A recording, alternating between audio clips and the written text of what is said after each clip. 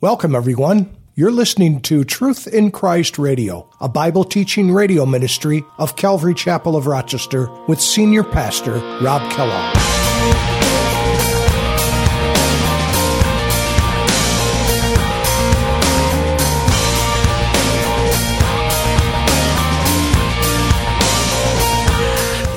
But notice in verse 9, the king of the earth who committed fornication, the kings of the earth, live luxurious with her, will weep and lament for her when they see the smoke of her burning, standing at a distance for fear of her great torment, saying, Alas, alas. And that is the word where we get the word woe from.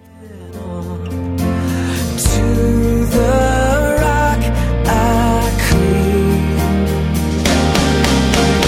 How can I keep from singing your praise? How can I ever say enough? How amazing is your love? How can I keep from shouting your name? I know I am loved by the King, and it makes my heart wanna sing.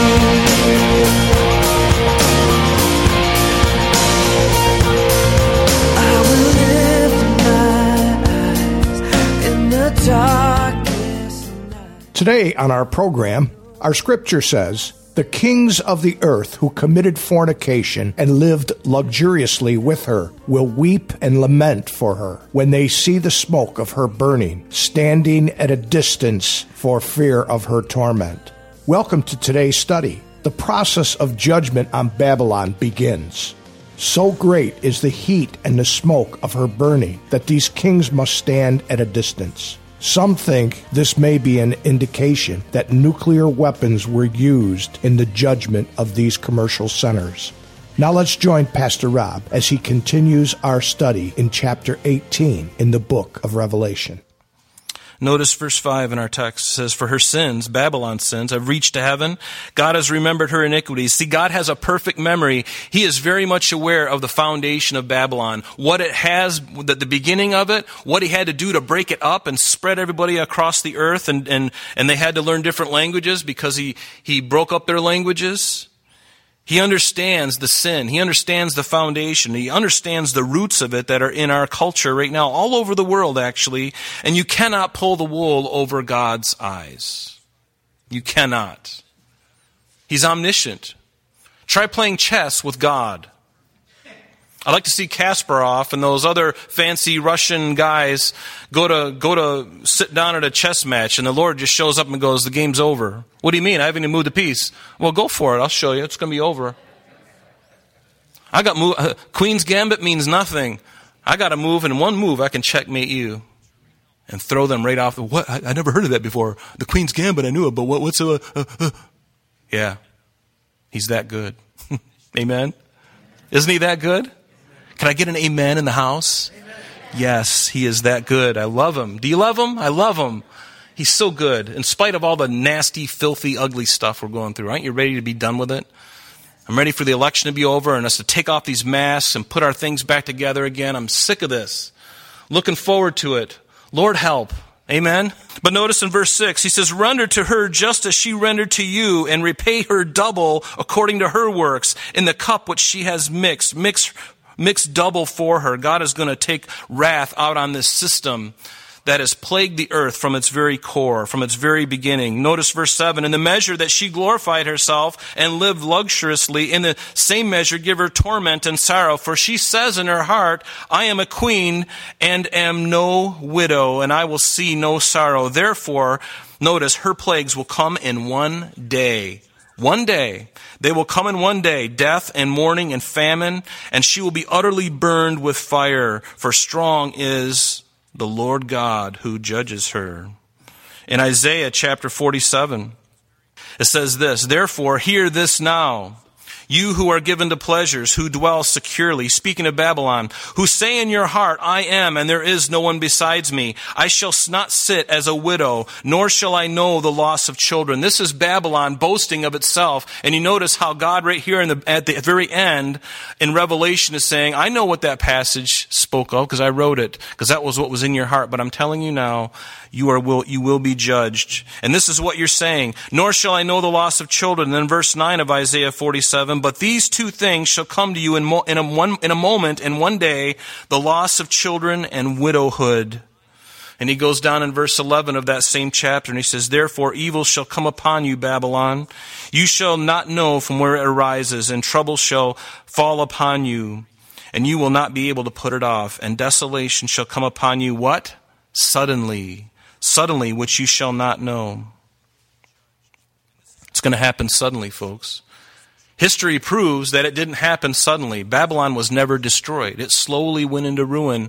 It was never, ever destroyed. That means that it has to be something yet future. See, after the church is removed, we believe, now you may think that it's not possible for Babylon to be rebuilt again, but it's not really that big of a deal. Chicago and Dubai, these cities have been destroyed from fire and other things, and they have built themselves up in a very short period of time. A very short period of time. And some believe that after the church is removed, there may be a period of time, and it could be 20, 25 years. It could be 5 years. We don't really know. But there could be a period of time before the Antichrist makes that treaty with Israel. And then, at that point, is when that 7-year period starts to tick off. That 70th week of Daniel. Okay? So there could be a period of time there for Babylon to be rebuilt. And it's already in the process right now. I don't know if you knew that. We'll look at some pictures later. But notice in verse 9, the king of the earth who committed fornication, the kings of the earth, live luxurious with her, will weep and lament for her when they see the smoke of her burning, standing at a distance for fear of her great torment, saying, alas, alas. And that is the word where we get the word woe from. It means just, and it's an exclamation of grief. And she's going to say, alas, alas, for that great city, Babylon, that mighty city, for what? In 1 hour, your judgment has come. Your judgment has come. And you're going to see in Revelation chapter 18, verse 16 and verse 19, this same phrase, alas, alas, the great city, clothed with fine linen. Alas, alas, that great city who with all of her ships on the sea, they're all going to be looking at her, seeing her destruction, her burning. For in 1 hour your judgment has come. In Revelation, or the 17th verse of the chapter that we're looking at this morning, what does it say? For in 1 hour. Now, I'm making a point here. I'm saying 1 hour. It's going to happen in 1 hour, in a day, in an hour. It's going to happen very suddenly. It says in verse 17, it says of this chapter, in 1 hour, such great riches come to nothing.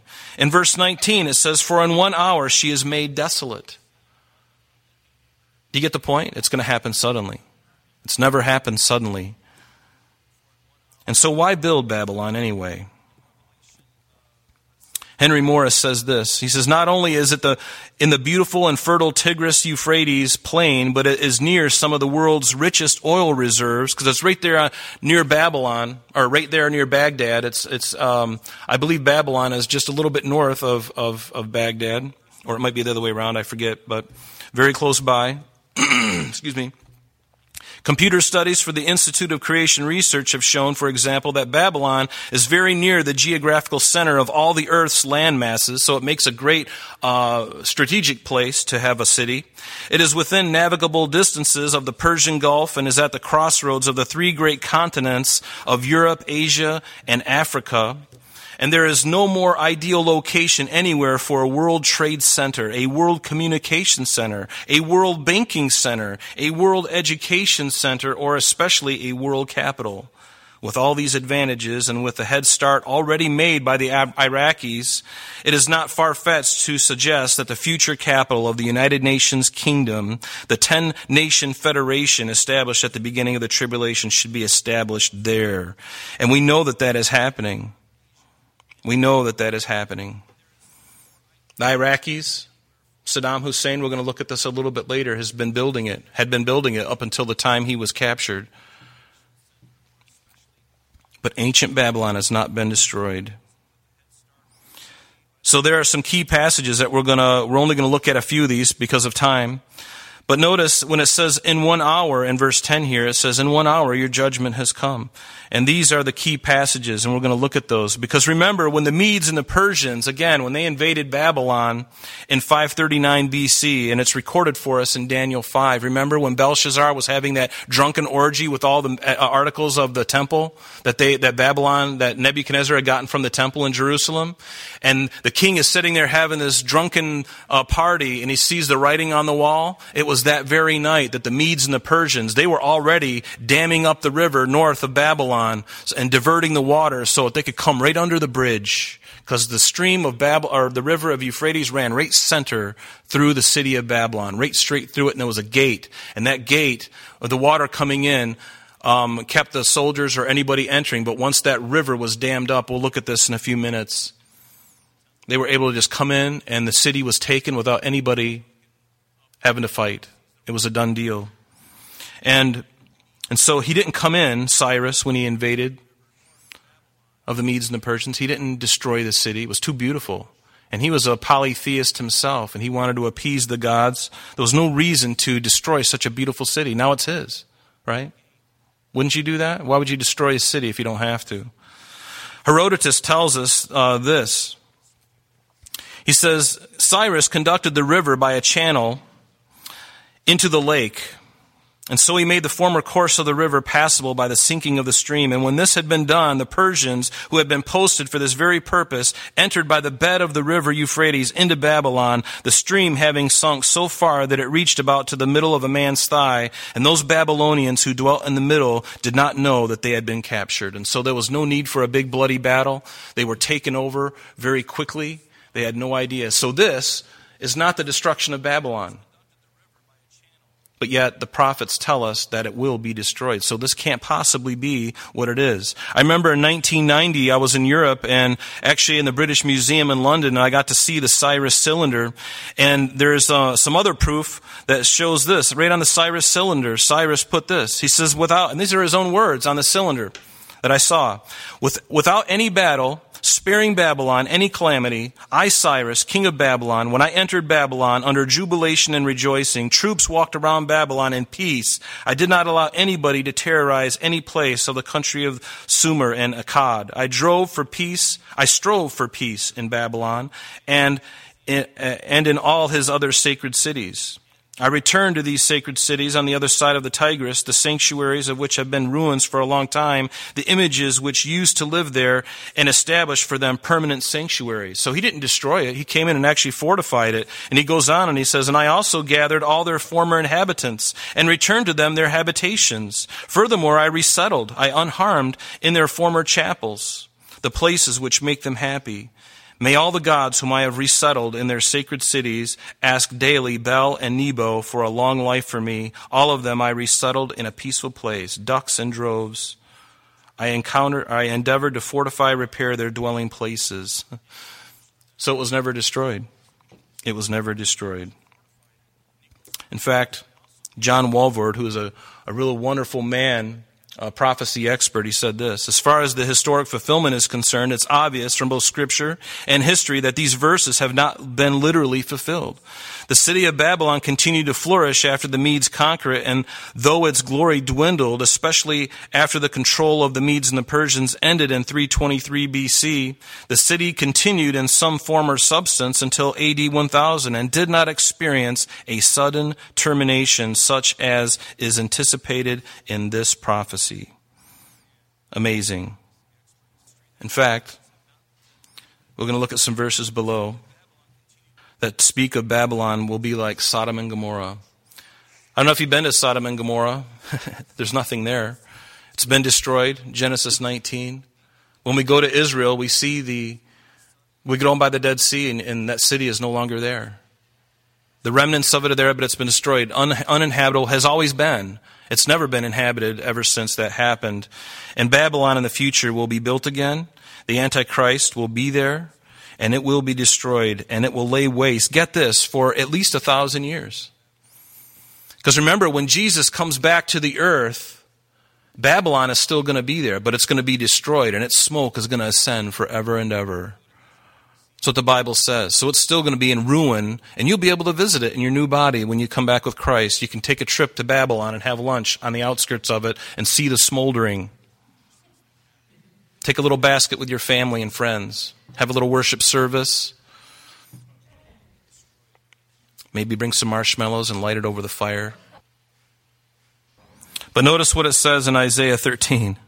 Notice, Isaiah 13, speaking of this day, it says, the day of the Lord. Wail, for the day of the Lord is at hand. It will come as destruction from the Almighty. Therefore all hands will be limp. Every man's heart will melt. And they will be afraid. Pangs and sorrows shall take hold of them. They will be in pain as a woman in childbirth. They will be amazed at one another. Their faces will be like flames. Verse 9, behold, the day of the Lord comes. We know that the day of the Lord is really begins at the rapture of the church and lasts for some time afterwards, at the very least through the tribulation period. The day of the Lord is God's wrath. And notice, he's speaking about this place, this Babylon. He says, the day of the Lord comes, cruel, both with wrath and fierce anger, to lay the land, speaking of Babylon, to lay it desolate, and he will destroy its sinners from it. The stars of heaven and their constellations will not give their light. The sun will be darkened in its going forth, and the moon will not cause its light to shine. And notice what it says, I will punish the world. Notice, it's not just Babylon. He says, I will punish the world for its evil and the wicked for their iniquity. It's going to happen suddenly. In Isaiah 13, verse 19, it says, in Babylon, the glory of kingdoms, the beauty of the Chaldeans' pride will be as when God overthrew Sodom and Gomorrah. It will never be inhabited. Today, it's being inhabited. Right now, Babylon, there are Arabs and people in the ruins of Babylon. We'll see pictures here shortly. But notice, so this can't be something that's already happened. It's yet future to us. Because it says it will never be inhabited. And if God says it's never going to be inhabited, like Sodom and Gomorrah, he means what he says. He doesn't need to make up anything. Notice what it says in verse 20 of Isaiah 13. Nor will it be settled from generation to generation, because the millennial reign, people are still going to be living, right? And that thing is still going to be smoking. Nor will the Arabian pitch tents there, nor will shepherds make their sheepfolds there. And yet, what do we see in Babylon? Even in the late 19th century up to the current day, we see these things happening. In fact, as we look at, we're going to look at some chapters in Jeremiah 50 and 51. And there's, I'm not going to leave this up here for very long, but if you look at Jeremiah's chapters 50 and 51, and you look at Revelation 17 and 18, which we have been going through, there are so many parallels between these two things, because God speaks of a golden cup, and the fact that Babylon dwells on many waters, that it's involved with nations, that it's named the same, that it's destroyed suddenly, it's destroyed by fire, it's never to be inhabited. And God's people flee and heaven rejoices. These parallels are in the Word of God. And so let's look at a few of these. We're just going to look at a handful of these. And they go pretty quick. It says in Jeremiah chapter 50, for behold, I will raise and cause to come up against Babylon an assembly of great nations from the north country, and they shall array themselves against her. From there she shall be captured. And again, this is not referring to this must be referring to Babylon's final destruction and yet future, because that's never happened.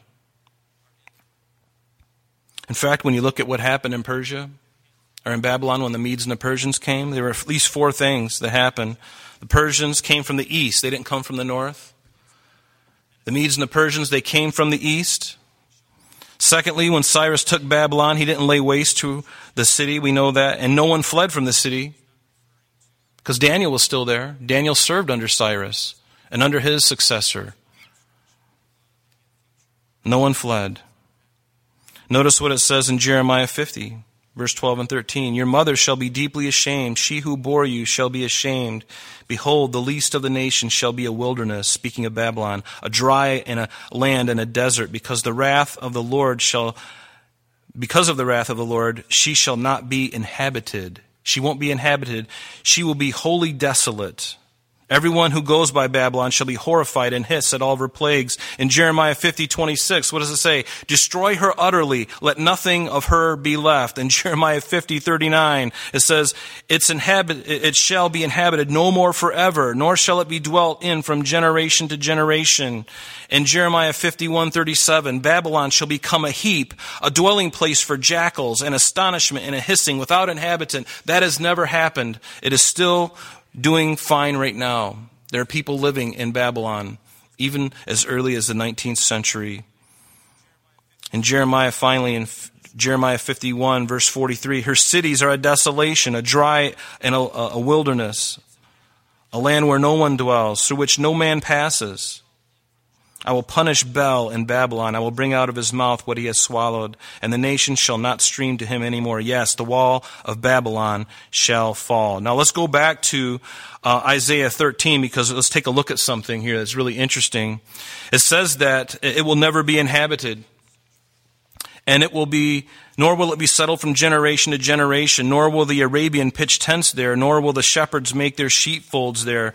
But what is interesting here is that there's a photo that was taken, and this is in Babylon, of people, shepherds, with their flocks in Babylon. And on the back side of this photo, it actually says a typical Arab village in Lower Babylon in Mesopotamia, and this was in the late 18th century. We see also another photo of an Arab dwelling at Babylon in around 1899. You can see a man up there. He's dwelling in it, and yet the Bible says that it's not going to be inhabited. It's going to be without inhabitant, that there's going to be nobody around. It's going to be desolate for good. And if God says it, He means it.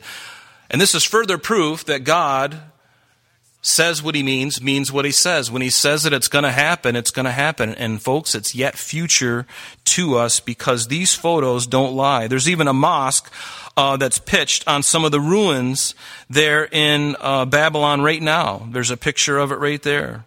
And not only that, but Saddam Hussein, when he came into power from 1979 until 2003, he saw himself as like Nebuchadnezzar reincarnate, and he wanted to build Babylon back to its former glory days. And you remember in the Gulf War, when we went over there and destroyed a lot of things, the Allied forces in the United States, they didn't shoot down and blow up all of his mansions, all of his palaces. You're going to see pictures of them in just a second, because those things remained, and that's going to be the very foundation, we believe, of what is coming yet. They're beautiful buildings. They spent millions and millions, billions of dollars on these things. And so Babylon is just waiting for the church to go bye-bye.